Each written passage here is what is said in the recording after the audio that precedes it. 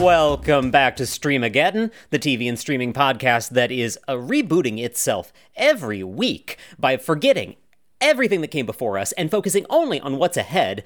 The TV and streaming shows that you are just dying to watch and talk about. You, dear listener, that's why you tune in. To me, Chris Barlow, I'm your host, and I am joined across multiple bodies of water this week by Diane Nora. How are you, Diane?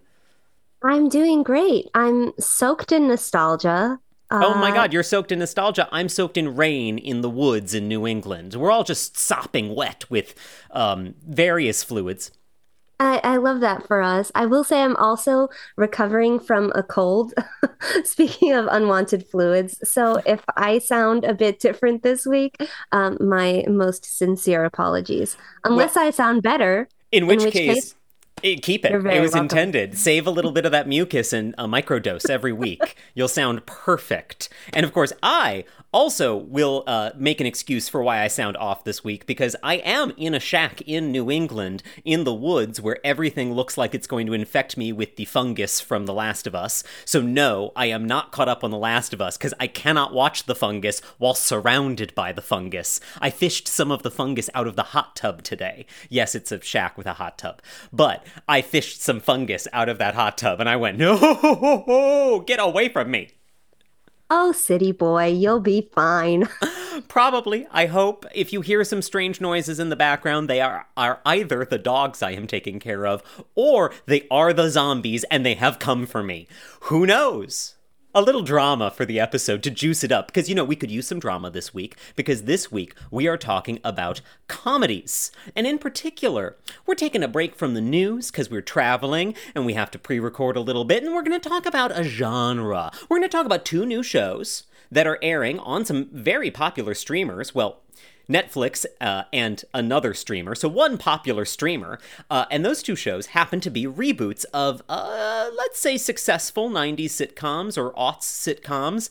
It depends on your nostalgia for them, I think. But those shows are That 90s Show, which is now on Netflix, a reboot of That 80s Show, obviously everyone's favorite show, That 80s Show, the successful spin-off of That 70s Show, right?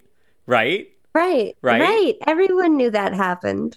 Yeah! And more importantly, Night Court! Because who doesn't love Night Court? A show so old, you probably were born after it ended.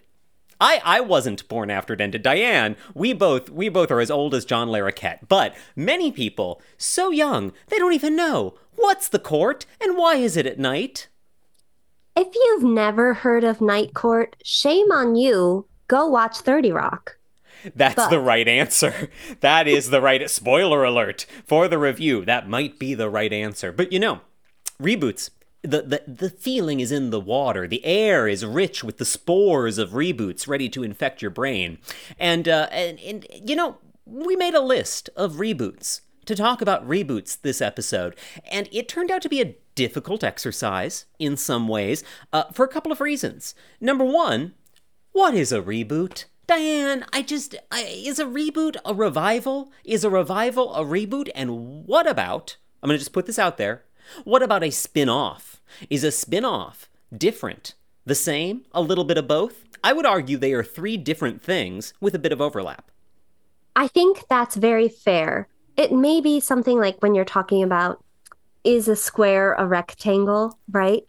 You know, right. Where it may be both things, it may be one thing, depending on what you're looking at. This has been Geometry Hour with Chris and Diane. I like that definition a lot. And so, you know, the two shows we're talking about this week, Night Court and That 90s Show, I would strongly argue are both reboots. But what makes a reboot different than a revival, different than a spinoff? I think a spinoff is the easy one to attack. What would you say, Diane? Yeah, so I would say a spin-off is when you take usually one character. It may be a lead character, but it seems more often that it's a supporting character or one character in an ensemble.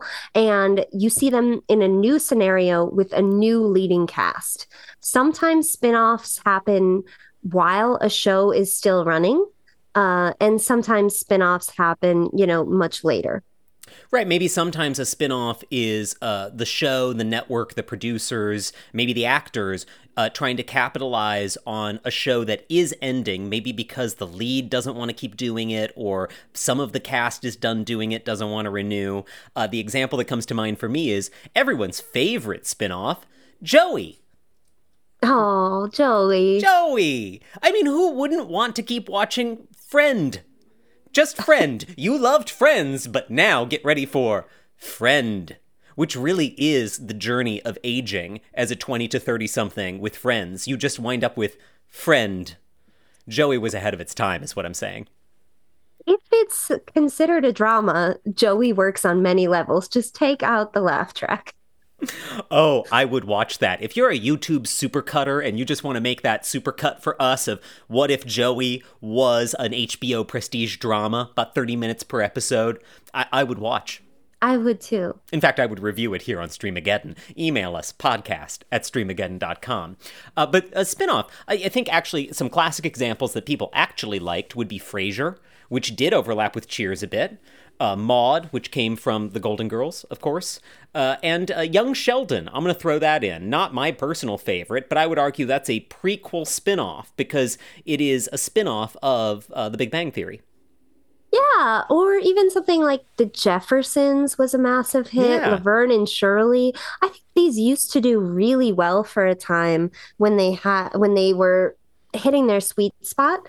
Right now, they seem to be lost in a mire of what I would call reboot culture, where across across media, there is a tendency to just glom onto existing IP and re-attack things that we've made before instead of investing in new ideas. And so it seems like a lazy choice instead of a fun way to approach new material. Yeah, and I think rebootitis, or whatever you just called it, I'm going to call it rebootitis, is the symptom, or perhaps the disease that we're witnessing right now, because reboots are, boy, are they in fashion. And so, that 90s show, Night Court, we're going to talk about those. But some other reboots that have been all over the place lately. Quantum Leap this past season, not a comedy, also not good. MacGyver got rebooted. Hawaii Five-0 got rebooted. The networks, they love to reboot an old procedural. Do any of them do well? I would leave that open to interpretation, though Hawaii Five-0 had a very good run on CBS. But they do love a good reboot of something that has a formula. Yeah, and I mean, one thing about a formula, it's tried and true. Will that resonate with audiences the same way it did 10, 20, 30 years ago? That's another story. I think it lends itself better to dramas, like a crime show has a formula that is much more tried and true. Hawaii Five-0 is in a long lineage of crime procedurals that don't really rely on a specific character to anchor them so much as the formula, Law and Order being, of course, the pinnacle of that genre, whereas MacGyver is a show that relies on the character of MacGyver. And if you don't have a really great guy playing MacGyver who really taps into some hot, sexy ethos of the network TV viewer today, I don't think your MacGyver spinoff has the juice that makes MacGyver MacGyver. Sure. I just called it, I just want to call out, I just called that a spinoff. I meant reboot, but that is how easy it is to use the wrong word in this reboot culture that we are trapped in today. Oh, it's so easy. Another reason I think that these reboots may be appealing to networks, particularly for these dramas and procedurals, is that they may be approaching another audience, an older audience, instead of looking at that hot 18 to 49 demographic that we talk about a lot. If you understand that your viewers now on a network 9 p.m. show are 60 plus, they might like a show that they watched 20 years ago. That might bring them back week to week in a way that a new show with young leads might not. I think that's a great point. And in particular, I think we're going to have an interesting conversation about that around that 90s show, which tries to straddle both the young new leads who you don't know and the nostalgia characters who you do. But that is for a little bit later in the episode. Not that I think anyone is too panicked about spoilers for that 90s show and Night Court, but we believe in the sanctity of the spoiler alert, so we will warn you before we get to them. I do want to talk about some of the other reboots that are coming up and whether we're excited about any of them, because I think as we begin to unpack these shows and what it means for reboot culture, we might go down a dour path. But there are a couple of upcoming reboots I am personally excited about, and that'll transition us into a conversation about whether some of these are actually revivals and what is the difference, because there is a greater variety of revivals, I would argue, and perhaps they are no more successful, but that gives us a little more room to grow, let's say. So consulting my calendar here, beep, beep, boop, boop, beep, beep. That's my calendar. My calendar says we have Clone High coming soon. Were you a Clone High fan? Never seen it. Oh! It's the Lego Movie dudes before they became the Lego Movie dudes. They made this weird MTV cartoon in the early aughts that parodied the OC genre of the time, the high school drama show. But it's a cartoon set in a high school where all the students are clones of famous historical figures. So we have, clone of Lincoln, clone of Cleopatra, clone of JFK, etc. That sounds like it could be really funny. It was, and canceled very swiftly because that was super high concept for 2002. But that is coming back with the original creators sometime this year, and that's one where I'm optimistic about its potential as a reboot because the concept is kind of timeless, and it's a cartoon. And cartoons are kind of evergreen in their essence, their DNA. I feel like you can get away with a reboot easier when it's a cartoon. Yeah, absolutely. Also on our list, we've already mentioned it, it was once a spin-off. It is now probably a reboot. Frasier, coming to Paramount Plus, whether you like it or not. And this is one where I ask you, based on what we know, in theory, that this Frasier show is going to be about Frasier moving to yet another new city to live with his son, who is a firefighter, and that they have another highbrow, lowbrow, odd couple, etc., minus all of the other original characters. I would argue that is a reboot, not a revival, even though we are reviving the story of Frasier Crane. I'd agree. Yeah, I would say that's a reboot because it's a different main cast, even though we still have Frasier, and we may have some of the other folks. It's still unclear exactly who's coming back. Like Freddie was a character on Frasier, but a minor character. We only get him in a few episodes. Classic 1990s son or daughter of a main character on a sitcom. Rarely spoken of and never really seen. I would also argue that it's a spinoff. Would you? Not only because Frasier was a spinoff, but of Cheers, of course, but also because it's taking one character from a successful ensemble and giving them their own series with a new ensemble. That's interesting. If Frasier wasn't called Frasier, if it was called My Seattle Life, I would actually fall into the spin-off camp much more easily, but because he is the titular character, I struggle to call it a spin-off. But I see your point, and I think I would enjoy this show if it was called My Crazy Seattle Life. Tossed salad and scrambled eggs to that. Great title, right? Yeah. So, one more I'm going to throw at you, coming soon, theoretically this year. Party Down. This one, to me, sounds like it's mostly a revival. I would agree. And I'm thrilled. Same. And in this case, why would we say it's a revival? It's many of the same cast coming back. It sounds like Lizzie Kaplan is not back, but the other lead cast members are back. So it doesn't sound like they're really changing the basic DNA of the show. I think that's a really good way to define it. I think other classic examples of something that I would say is strictly a revival would be returning sitcoms like Community when it went to Yahoo. Total revival situation. Community when it comes to Peacock in a movie. Total revival situation. Those are shows where the original cast is mostly intact. I think the Yahoo season of Community is a great example because some characters did not return. Some of the actors were busy, and so they did introduce a couple new cast members to balance it out, to basically make sure that somebody replaced Shirley as the black character, not to be too transparent, but they just found, okay, we have some gaps in our ensemble. We're going to fill them in with new people who I think in the case of the Yahoo season of Community were actually assets to the ensemble. They didn't just try to literally slot in the same character types as before. They slotted in new people who had a new dynamic. I think Paget Brewster in particular really was a fantastic addition to the Community cast. And I hope she's in the movie. I honestly have no idea. But in those cases, it really was, we have most of the core ensemble still. Let's bring them back, continue their story, even though some time has passed. When we discussed the Hulu sitcom Reboot, I was waiting for this when we hit Reboot Inception, so here we are. the show that is being rebooted on Reboot, I would describe as a revival. Accurate. Correct. That is a show where they are bringing back the original cast. They've all just aged, and they are writing into the gap in time. It sounds like somewhat successfully. Hard to say since it's a fictional show. Hard to say since we basically never see an episode of the fictional show within the show, though as I've mentioned on this show before, that show did grow on me.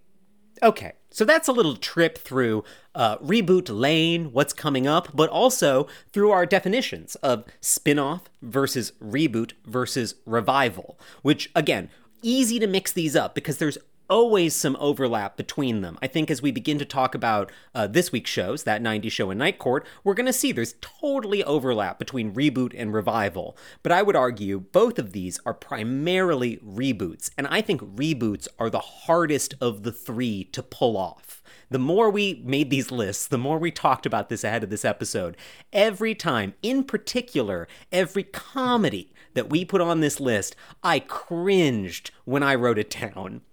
And this is no shade to the creators, the cast, the hardworking creatives behind these. What I am here to say is making a reboot is hard, maybe even harder than coming up with a brilliant new idea. I agree. And I think a big part of that in the world of comedy and sitcoms is that they reflect their time so much. And it's hard to make what was funny in 1995 or 1985 land today. People have different sensibilities. They accept different things. It's a different comedic world that we're living in. Agreed. And, to our list of upcoming reboots, I am so excited for Clone High. I think you could feel my palpable enthusiasm through the microphone. But even then, Clone High was deliberately a parody of the OC and the, apex of early 2000s high school teen dramas, over-the-top, insane drama plot lines about people who are supposed to be 16 but are played by 26-year-olds. Classic TV. We have now moved beyond that genre to the point where shows like Riverdale have eaten that genre from its own tail like an Ouroboros. And so will Clone High still feel fresh and new when that genre has essentially incepted itself at this point? Right? I wonder, is Clone High supposed to appeal to teens today? Or is it for, millennials and Gen Xers who saw it back in the day? Or, are they counting on the fact that people have streamed the OC and reconnected with shows of that time? Right? Or that type of show is now kind of an archetype, a stereotype, where you can just make fun of it and people go, yeah, it's one of those. They're making fun of that kind of show. A Riverdale type. Even though if you watched the later seasons of Riverdale, you realized a Riverdale type is anything now. Anything can be a teen drama, including time travel and superheroes, because anything can also be a multiverse show, because this is the awful, awful world we live in. It's rough out there. Yeah, it is. It's hard in the world of streaming. I understand. That's why we're here. And that's why we made this list of other, perhaps not so successful reboots. So let me just give you some highlights from this list, if we will.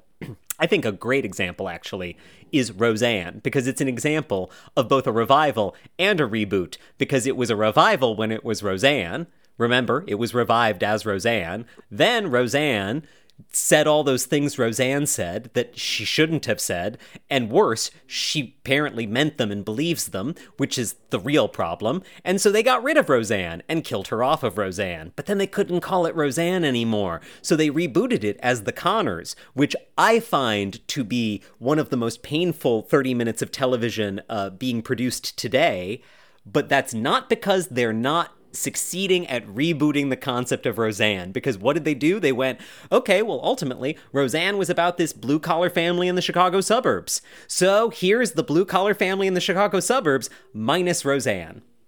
The reason why Roseanne appealed to people in the first place and why it still appeals to some people now, or why the Connors would appeal to some people now, is that there is this pretense that these people are saying things you're not allowed to say, that people were really worried in the 90s about, everything being too PC. And everyone has taken that idea and just made it even more insane now with these ideas about wokeness and cancel culture. So I think that having brash family members who are unapologetic about their rough around the edges culture is in again in a very big way. And so the original DNA of Roseanne still works, even if it's not for me. Yeah, I could see that. And would you agree that once you minus Roseanne from Roseanne, it turns into more of a reboot of the concept versus a revival of the original series? Yeah, I'd agree. Right? And I think that's where it actually started to succeed, because I don't think it was as successful when it was just the reboot that it started as. I would make a similar argument, though without some of the crazy drama of the Will and Grace reboot, which was a revival. Again, hard to keep these terms straight. The Will and Grace revival, not bad, and ran for 3 seasons, but at the same time didn't really add anything new and didn't reinvent or reinvigorate the original concept. So it was strictly a revival in the sense of, well, the same characters have the same relationship dynamics in a slightly different time period. Agreed. Yeah. I mean, they fell into some of the same joke patterns and structures, which I think for that show in some ways shows that they're timeless, but also shows that their audience has aged with them to some extent. Yeah. I don't know. It mostly worked. I agree. I mostly enjoyed it. Mostly is the key word there. I mostly enjoyed the reboot of the revival. This is so hard. I mostly enjoyed the revival of Will and Grace. However, I did not bat an eyelash when it ended because I thought, yeah, it was just more Will and Grace. And there's a lot of Will and Grace out there. I can watch a lot of Will and Grace on demand at any moment. The new one, the old one, honestly, it wouldn't matter. Yes, I agree. Though I was happy to see that team employed. Okay, but that is the peak of the list. I just want to emphasize the peak of this list was the Connors and Will and Grace. Are you ready for the roller coaster to take the nauseating drop down as we go through some more entries on this list? I've got my hands in the air in anticipation. Great, I hope your phone is securely in your pocket or you're about to lose it, because here comes The Wonder Years, Fuller House. That time they rebooted The Muppets as a workplace single-cam office-style comedy on ABC. The Murphy Brown reboot/revival. I don't even really want to figure out which one it was, because, that was rough. Bel Air, which is still happening, even though I don't really understand it. Arrested Development revival, season 4, season 5. Too many additional seasons of Arrested Development. What else do I have here? The Odd Couple. Twice. Once with Matthew Perry. I mean, The Odd Couple is strong IP. Is it strong IP, or is it just a strong concept that you can do other things with? Frasier is The Odd Couple, but they didn't call it The Odd Couple : Seattle. They called it My Seattle Life : Frasier. Yeah, I mean, I don't know. I guess the question is, who are you appealing to? Or who are you trying to appeal to unsuccessfully? Well said. Who are you trying to appeal to unsuccessfully? Is perhaps a question for all of the streamers today, and one that I'm really going to ask about the two shows we're reviewing this week. But, this is perhaps a dark list of comedy reboots. It's not a great list. Are there any reboots that you actually think of fondly? So I haven't watched Bel Air, but on our list, that one stands out to me because it changed the genre. I think you're shaking things up enough that I would call that a significant reboot. It's a reimagining, and I think that You makes just it introduced work a fourth better. term. A fourth term, Diane. A reimagining. Yeah. Is that really the same thing as a reboot? Because you're right, it's a different genre. It's a different show. Yeah. I mean, maybe it's not. Maybe, I don't know. I haven't really engaged with the content that much, so I can't assess it fully. I will say there is another word I'm going to throw in here that for me is the most successful of these, but I understand why it's not the most popular option, is the reunion special. Friends did this. Ooh. The West Wing did it? The West Wing did it, right? You Bel Air did it. The Fresh Prince did it. The original show. And it was a fantastic special. It's one of my favorite specials ever. It's my favorite content to enjoy of those because it's limited enough that it allows me to be a bit sentimental, a bit saccharine. Okay, it's fine for this. And it's not as expensive to produce, I would imagine, as getting all these people in for multiple episodes, easier to coordinate. However, you only have that maybe 2 to 3 hour block of content and, not something that you can put into your fall lineup every week. Right. And I think having a special like that, in theory, is to attract people to your streaming service to watch the back catalog of that show. Why did HBO Max make the Friends special? Because HBO Max wants you to know that HBO Max is the only place where you can HBO Max Friends. It worked on me.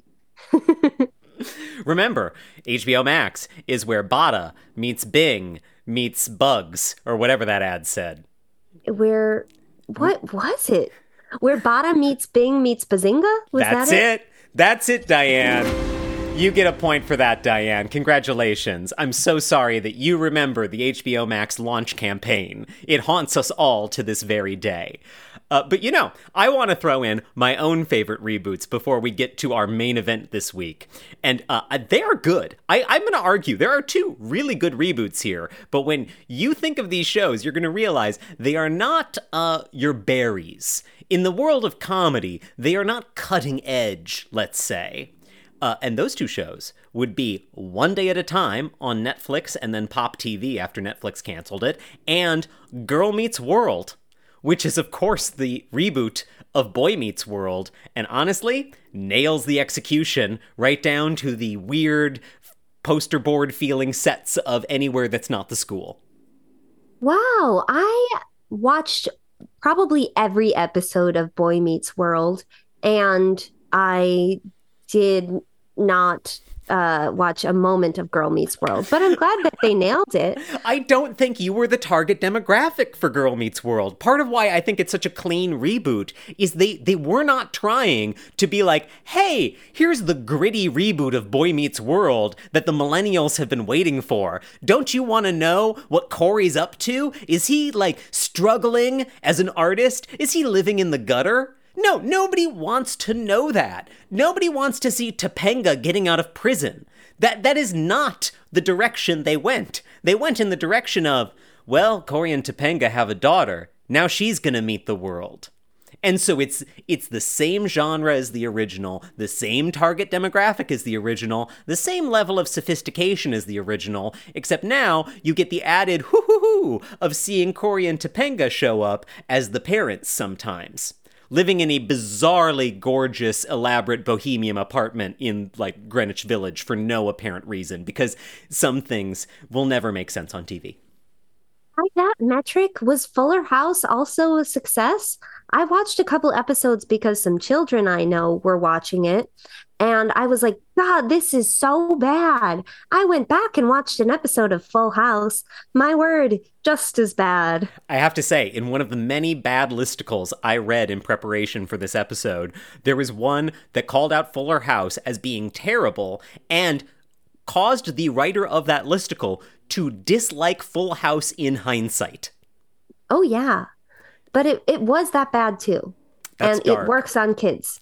But that's the thing is, honestly, know your genre, know what the show is, and stick to it. If you're going to do a reboot, a pure reboot, you are rebooting the original feeling of the show and the original audience, the original goals, dreams, hopes, aspirations, whatever. And then you add a little something for the returning people. If you're, a millennial with children, you watch Girl Meets World with your child and you go, huh, yeah, I remember them.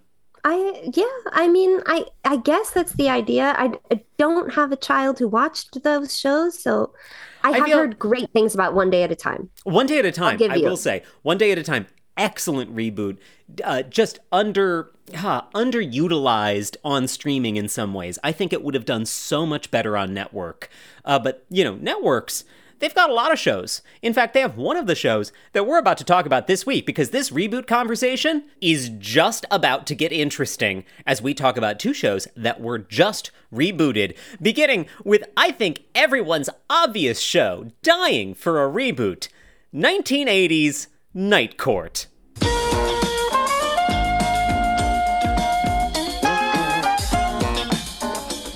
Yes, we are rebooting our episode about reboots by getting into the reboot palooza of reviews. I promise I'll stop. And we're going to start with Night Court. Night Court, of course, aired on NBC from 1984 to 1992, netting one John Larroquette 4 Emmy Awards for his role as the prosecutor of the Night Court. Night Court. It's about a court at night. What more do you need to know, Diane? I mean, not too much. Honestly, that's it. That's all you need to know. No, I was surprised by how much fun I had with this original series. I think that's a great way to put it. And that also explains to me why they rebooted it, which is that the original series is a lot of fun. It's classic filler TV. It has been in syndication for decades now, and there's a whole generation that has extremely fond memories of Night Court, which I would personally argue was a highlight in kind of a grim era for network TV. The 80s are not known for great network television, to be honest. The highlights are things like Cheers and Night Court. That's true. I mean, it had high joke density. So if not every joke lands for you, there's another one coming in the next 20 to 30 seconds. Which inspired a lot of really popular aughts sitcoms like 30 Rock. Yeah, big fan. Right? I mean, obviously they did an episode about Night Court, but that joke per minute ratio, the idea that, you know what, we're just gonna roll through as much humor as we can. And if some of it's bad, if a lot of it's not that great, it doesn't matter because you're gonna be laughing so frequently that you will forgive the lame jokes because there are just so many jokes.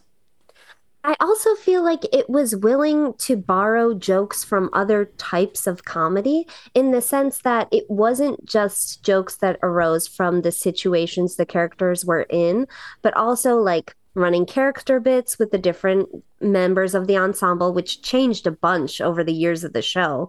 And also magic tricks and silly slapstick and some weird madcap humor. It really went in different directions, which I think is another reason that the show lasted as long as it did. Yeah. And, we should say we both watched the original pilot of the original Night Court as part of our review process here, because this predates our lifespan by a bit. And while we both are familiar with Night Court, we've seen episodes, we know it from the zeitgeist, neither of us had actually seen the pilot of Night Court, which establishes the concept as cleanly as any sitcom pilot has ever established any concept ever, which is that the cash-strapped city of New York, because this was the 80s and government was bad, in a different way than government is bad now. Government was bad in the 80s, and so they were bad at things, and they were broke, and they appointed all these judges at the last minute, and so they appoint this 34-year-old with no judicial experience named Judge Harry Sloan, played by the late Harry Anderson, to be judge of the New York City Night Court, where he encounters all kinds of different characters, and over the course of the many seasons, I want to say 4 different public defenders. The actress that changed the public defender changed repeatedly throughout the first 3 seasons in particular. In fact, Gail Strickland is the public defender only in the pilot we watched and never again. Which is, also classic old network TV where they shot the pilot completely separate from the rest. Now that would seem crazy that a character changes in episode 2. But at the time, sure, that happens. I mean, Kramer had a different last name on the pilot of Seinfeld.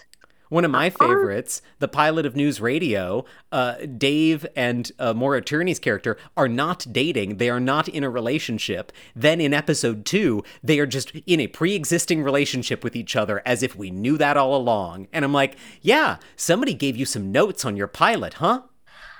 I mean, it makes sense to me. I think streaming has really changed our relationship and our expectations to TV shows because, we now can binge something and watch like 3, 4, 5 episodes in a row. And so you expect that. But if you only saw it, last week, if you happen to be home at 8 p.m., it might not really matter to you. It's true. Really. And so over the course of Night Court's run, they ran through many different ensemble members, not just the public defenders, but many of the other characters around the court changed hands throughout the years. But there was one other constant. Along with Judge Harry Sloan, we had John Larroquette as Dan Fielding, the prosecutor. And John Larroquette is our window back into the show after all these years. And he's great. He's so good, and he's still good. Agreed. I would say easily, without John Larroquette, there is no reboot of Night Court. The entire reason the reboot holds up in any way is because John Larroquette is the anchor of the show, and they throw a spiritual nod at Harry Anderson. The premise of the reboot, now airing on NBC, streamable on Peacock, is that Judge Harry Sloan's daughter is now the judge of the Night Court. She's just starting. It's her first day. And they lose their public defender on the first day of Night Court, as you do. And so she reaches out to her father's old friend, Dan Fielding, who now is sort of a lawyer, sort of a process server. Sounds like he just has a lot of money for some reason and enjoys getting in people's craws, Yeah, so in that sense, he's retained those characteristics, but also sort of aged into that curmudgeonly character that works for, I think John Larroquette's in his 70s now. He has that lovable curmudgeon thing down pat.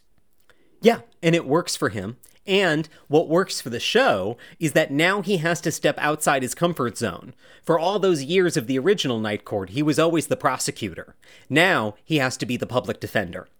And that, honestly, I just want to take a moment to say, that is a great concept for the reboot. If that's how you're going to reboot this show, I cannot think of a more just structurally solid way to put it together. You've got your anchor, which is John Larroquette. You need to put him in a new place, a place of discomfort, somewhere where he can be caught off guard and not just be the same thing he was before.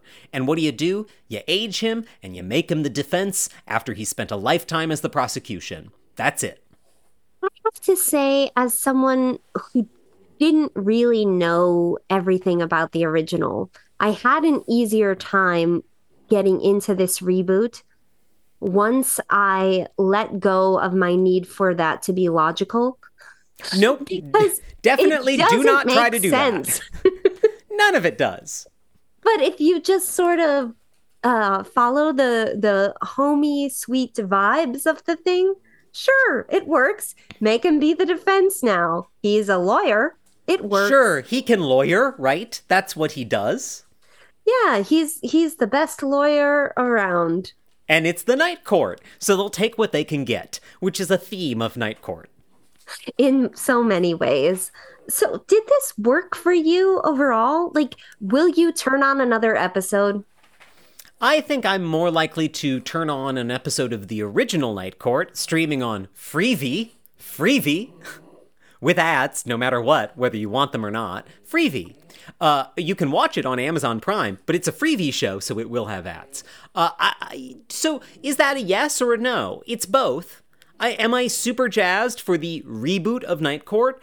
No. But did it remind me that Night Court is great television? Yes. Okay, I mean, I'd say that's a win. It would be more of a win if they had the licensing for the original. Well, this is why I bring this up, because I think there's something interesting here as we just subtly transition towards our other review of the week, that 90s show on Netflix. Netflix does not have that 70s show anymore. They did for a while. In fact, I assumed they still had it, but no. Do you want to know where you can stream that 70s show? Where? Peacock. You can stream it on Peacock. Peacock, where you cannot stream the original Night Court, but you can stream the original That 70s Show and the Night Court reboot. But then on Netflix, you can stream the That 90s Show reboot. But if you want to watch the Night Court original, you're going to go to Amazon or Freevee. I am already screaming inside trying to describe this to you. Oy. But I think this is on purpose. But I think this is actually not a massive mistake. I think if you're a place like Netflix, you have data that says, yeah, a lot of people like to put on That 70s Show. But the rights for That 70s Show are about to expire, and we would have to renew them. Or we could produce and greenlight a spin-off or reboot or revival. Take your pick. Let's do a reboot with a dash of revival. Oh, I like it. I like it. How much money would it be for us to get the actors who played Kitty and Red? How much would that be versus how much would it be to re-up our rights to That 70s Show, which we've had for a long time, so it also means a lot of people have already exhausted their desire to rewatch it. Whereas we could let those rights go and then have a new thing that is recommended to all those people who used to watch the reruns of That 70s Show. Hey, it makes sense. I mean, I did watch that 90s show. I found it very easy to watch. For me, I'm much more likely to continue watching that than I am to continue watching Night Court. One thing I noted about both shows is that their biggest shift to me, not just in casting changes, was the tone. The tone of the original Night Court was, for lack of a better word, horny. Yes. It was so sexual. Some of the earliest jokes are them like staring at a couple across the street, enjoying their time. This new version is very tame.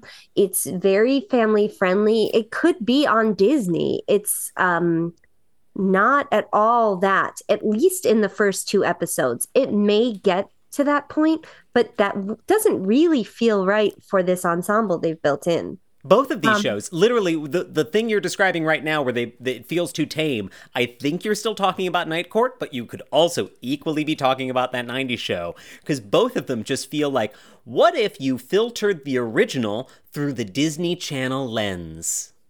Agreed. The bigger shift to me in terms of tone with that 70s show and that 90s show was the cynicism was gone.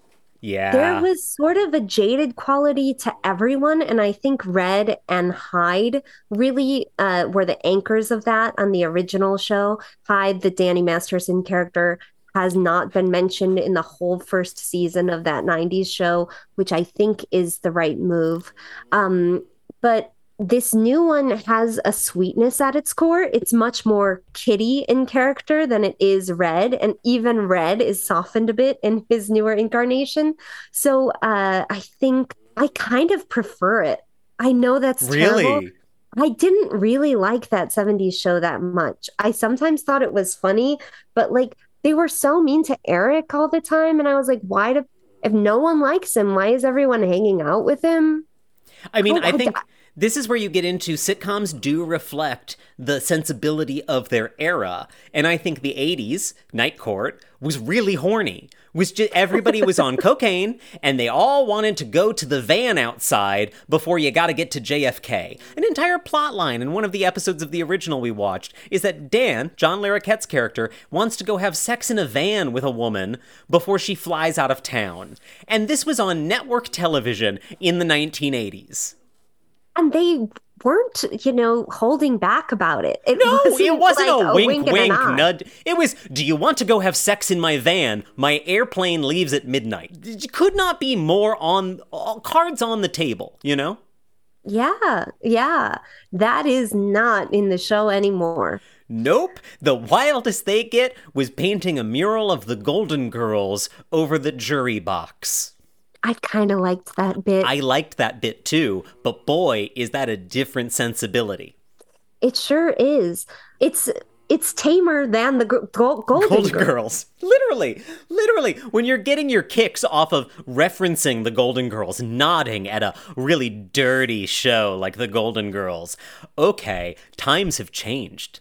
They sure have. Oh, and I don't know if it's for the better, but I didn't really like the cynicism of that 70s show.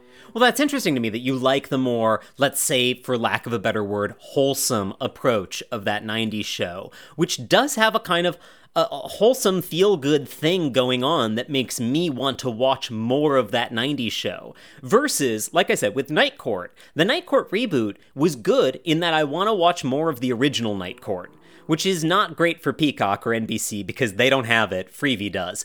But in the case of that 90s show, it does not make me want to go watch reruns of that 70s show, ironically again, on Peacock. No, it actually makes me want to finish the season of that 90s show because there's something a little uplifting about it, not to be too corny. But watching a show that essentially has at its core Kitty, a character who you love, even if you didn't really love the original series. She is kind of an emotional, I don't know, like, you hang your hat on her. What is she? She's a lamppost. What do you do in a show when you hang your hat on the lamppost? You're showing someone that this is the thing.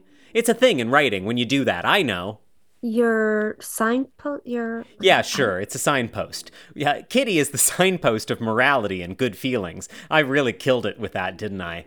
But you like Kitty. You do. And you like Red a bit. Even if you think he's an asshole, you like Red. And here, the show frames the reboot through, well, Kitty and Red are empty nesters. Red kind of loves being an empty nester. Kitty really misses all the excitement and the youth and being able to care for these people. And so when Eric and Donna bring their daughter up for the 4th of July and their daughter says, I don't want to go to space camp with my dork dad, Eric Foreman.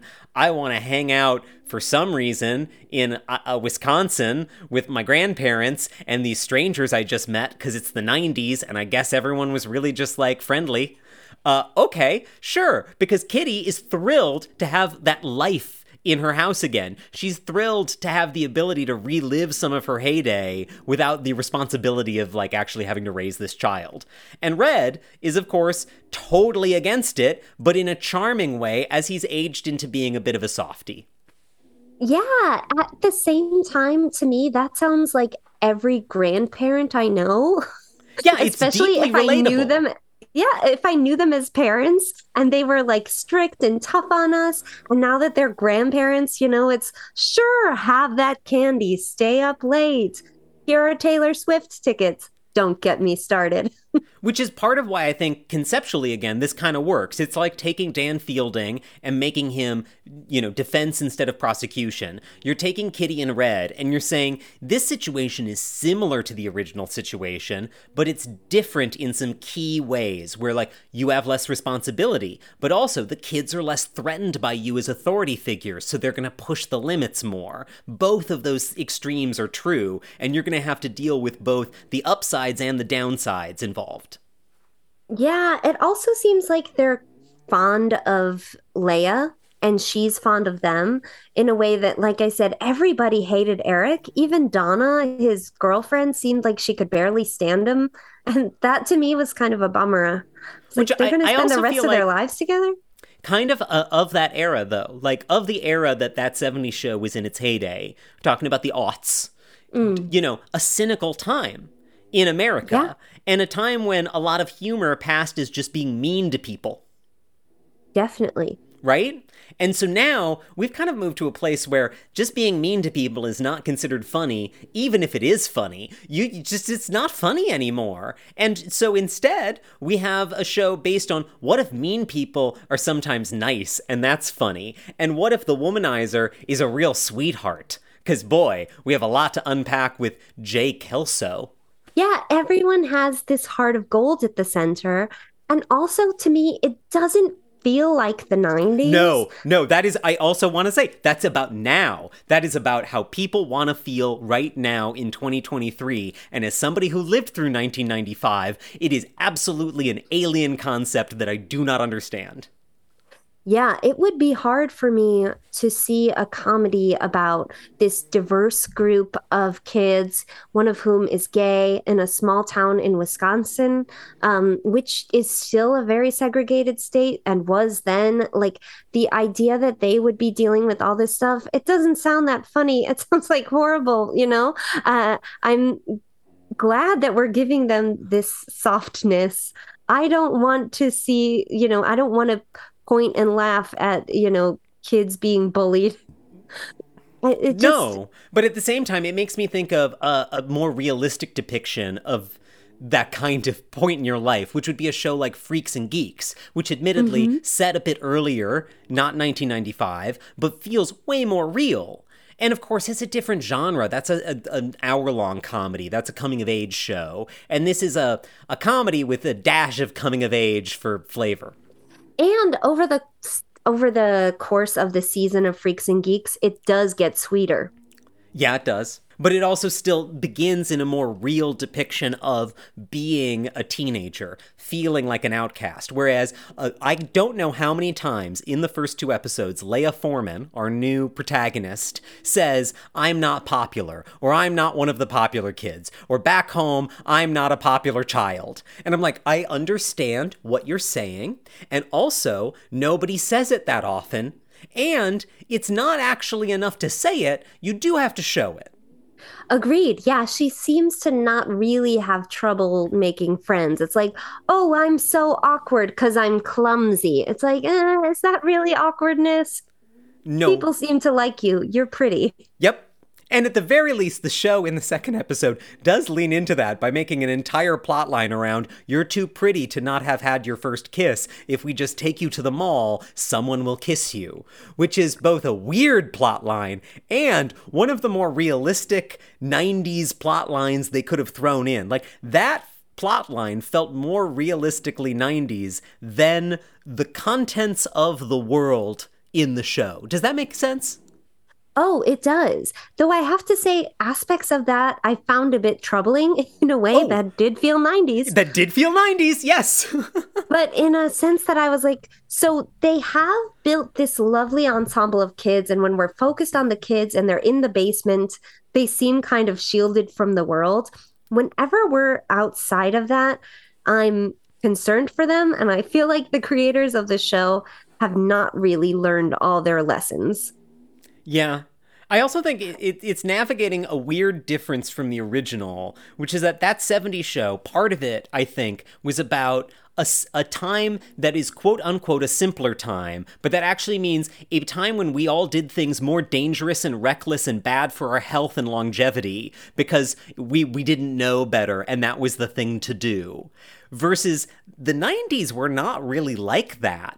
And so it's weird to be nostalgic about a carefree, go have a wild time summer in the 90s when I'm like, yeah, that did happen. The 90s gave us shows like, pieces of culture like Wet Hot American Summer, which does channel that successfully.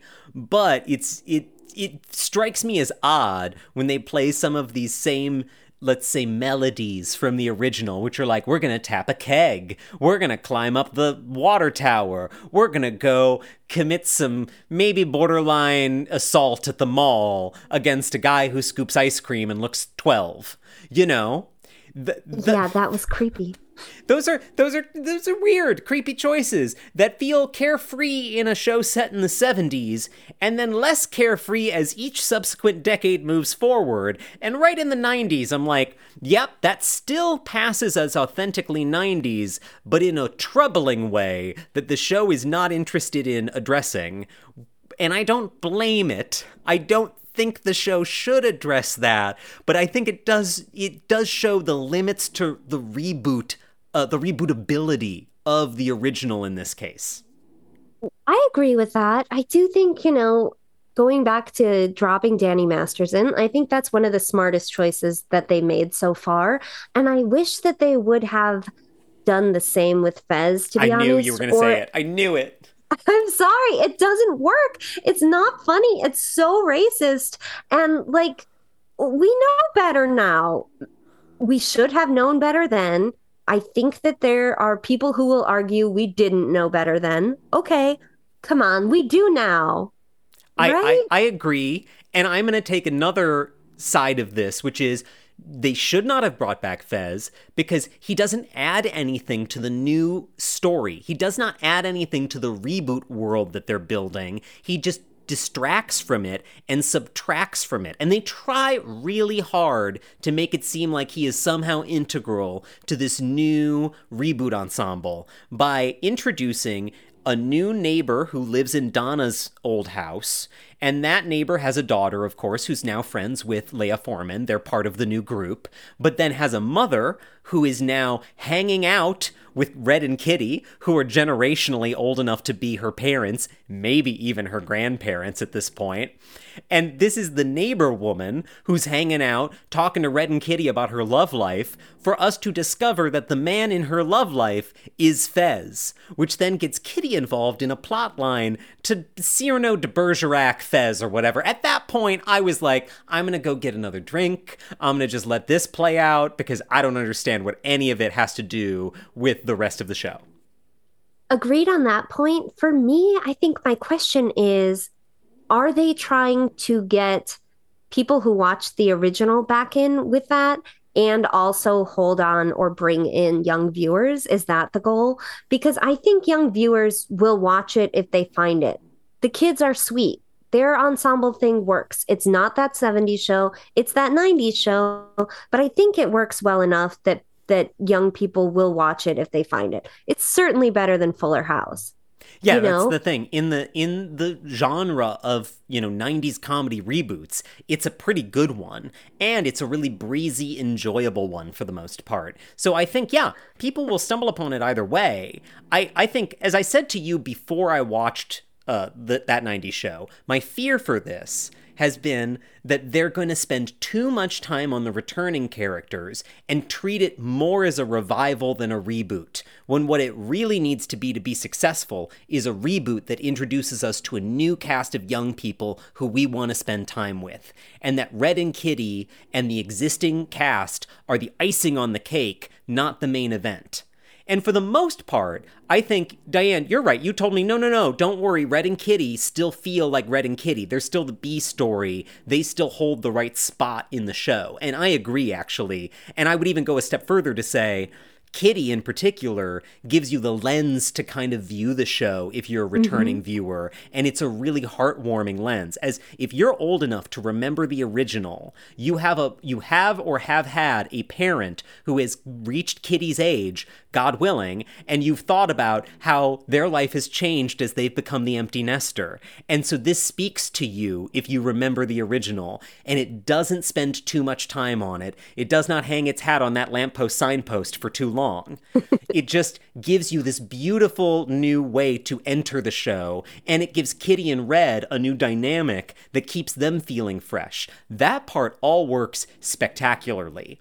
Where I think they did fall into the trap of too much fan service, too much bringing back of the old cast, is absolutely Fez, but I would also say Jackie and Kelso, who, spoiler alert, show up for a single scene in the pilot to explain that one of the new kids is Kelso's son. And that is the only reason that they show up in that episode. And you could explain it without that scene, and regular fans would get it. And in fact, so far, their son has not really acted that much like a Kelso. He looks like Ashton Kutcher. I will say the casting is uncanny in that this actor who plays Kelso's son looks like he would be Kelso's son.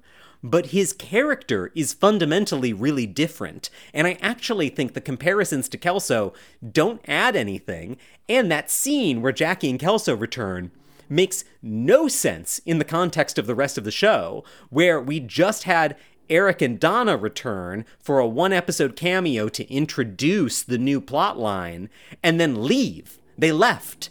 And then Jackie and Kelso show up, and you're like, wait, do these people not know each other anymore? Did they not know? Is no one going to acknowledge what's...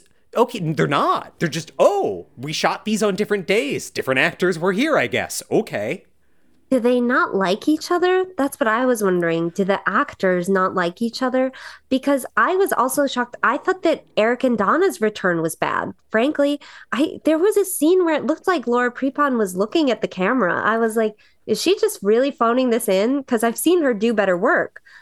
She's not untalented, but like, what is this? I think that, like, I don't know. I didn't need them there either.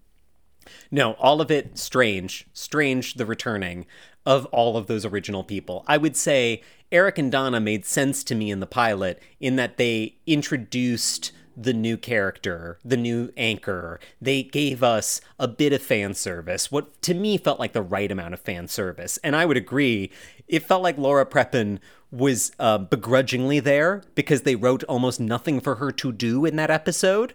And honestly, they wrote almost nothing for Topher Grace to do in that episode. They're there as set dressing to introduce us to the new cast. But they made more sense than Jackie and Kelso wandering into the foreman's kitchen. Because, again, they just wander into the foreman's kitchen to mention that they are the parents of Jay Kelso, who is a character we've already met, but never knew his last name until now. That was so strange. Very weird to bring them all back. And to bring Fez back and never to put the five of them in a scene together. No, and to add on to the detail, if you actually finish the original series, you know that it ends with Jackie and Fez getting together, which they then have to explain why that fell apart in the reboot, which feels deeply unnecessary and distracting because I don't care. And there are a ton of people who watched the original and didn't make it to the end of the series run because it was a long series, and so they don't care either. So just don't bring it up. Don't even have them there. Why does it matter? You can have new people with new stuff. Not everyone goes back to their hometown. Honestly, to continue on my high horse for one more moment here, I think having Danny Masterson's character Hyde completely out, not mentioned, is one of the more believable choices, not just because of the real-world, very good reason he should not be mentioned or involved at all, but because he was the kind of guy who you grew up with and then probably never heard of or spoke about ever again. I agree with that. At the same time, in small towns, in rural areas, I do think people tend to stick around. Then why doesn't Eric and Donna know that Kelso and Jackie live in the town and have a son who's hanging out with their daughter? And why don't Kelso and Jackie know that Eric and Donna... I have just too many questions. You can't have it both ways. Agreed. Strongly agreed. And, you know, maybe if this does well and gets picked up, they'll agree to come back. I mean, I don't know. I imagine my theory is expensive. That right, like Ashton and Mila are expensive. They've got other stuff to do. Mila has said on the record as part of the press tour for this that she doesn't think that the storyline they've come up for her and Ashton make any sense. She's like, it ended with me getting together with Fez. I think that made as much sense as anything, you know? I think it makes less sense to undo that and put me back together with Ashton. Also, again, if you didn't make it to the end of that 70s show, Kelso has a baby in Chicago, who they do not mention at all in this show, and would be older than his son, would be a teenager at this point. They don't mention, that's just, they've retconned out some of that. And you know what? You can, in a reboot, in a revival, you can retcon some of the details, smooth it out. Roseanne famously had a final season where Roseanne won the lottery. None of that happened in either the new Roseanne or the Connors. They just threw that aside because, boy, doesn't make any sense now. But what's weird to me is then deliberately bringing back so many of these characters, forcing you to address the retconning that you did. I think it's actually fine. It's from an era where that was fine. Who watched every single episode of that 70s show? Only if you watched it as a streamer do I believe that, or if you're like a super fan. But the way we used to watch TV was like, oh, it's a rerun, I'll catch it here and there, especially as a teenager when you have stuff to do at night, You've got a test the next day. I can't watch that 70s show. It wasn't really appointment viewing. Maybe it was to some people, in my experience is singular, but I don't think so. I think it was something where it's like, oh, that 70s show is on. I can watch this, for a half an hour. It doesn't matter if it's season 7 or season 2. You're not wrong. And I think at the end of the day, what speaks the highest of both of these reboots is that they're shows that are like that, where the point is not to be a completionist. The point is that you can dip in and enjoy these anytime. And I think what will, be troubling or difficult as these move forward is that those shows, the original shows, are of an era where you produce, over 100 episodes of a successful comedy so that you have such a deep catalog that I can flip on a random episode. And even if I've seen it, it's been so long and there have been so many other random episodes in between that it's fresh again. That it feels like, oh yeah, I kind of remember this one. Isn't this the one where Dan wants to have sex with that woman in a van outside the airport? So funny, so funny. But when you've got a Netflix season that's only 10 episodes, and then you've got an NBC mid-season replacement season that's going to be half a season worth of episodes, then streaming on Peacock, and then there's going to be a long gap before the next chunk of episodes. Will these shows be able to carry that momentum? Definitely once I watch all 10 episodes of that 90s show, I am not going to be jumping back into that 90s show anytime soon because they just don't have the volume of episodes. Nope, they just don't. I might go back and watch more of the original Night Court. Of the 4 shows we've discussed, that's the one I'm most interested in. Right, so I actually think we have a verdict here. Ladies, friends, gentlemen, people of all descriptions. You have one show that is absolutely worth your time, and it's the show that's always been worth your time. It's 1984's Night Court, the horniest sitcom, perhaps in the history of network sitcoms. I'd jump into a mid-season. You can skip the first couple. Oh, yeah. You start with like season 3, season 4. There is some great evergreen, but also a great, very dated material that might make you cringe sometimes, but great regardless episodes of Night Court.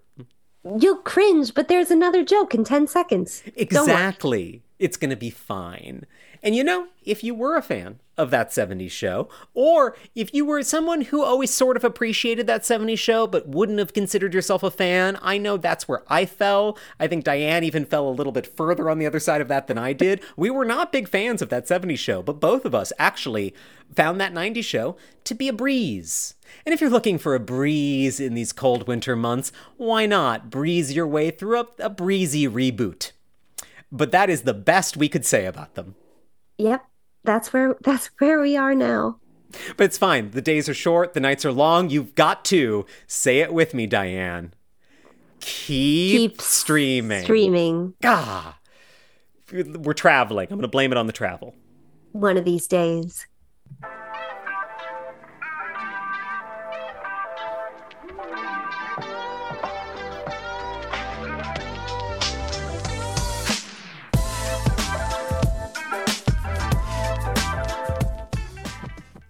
They called it My Seattle Life, Frasier.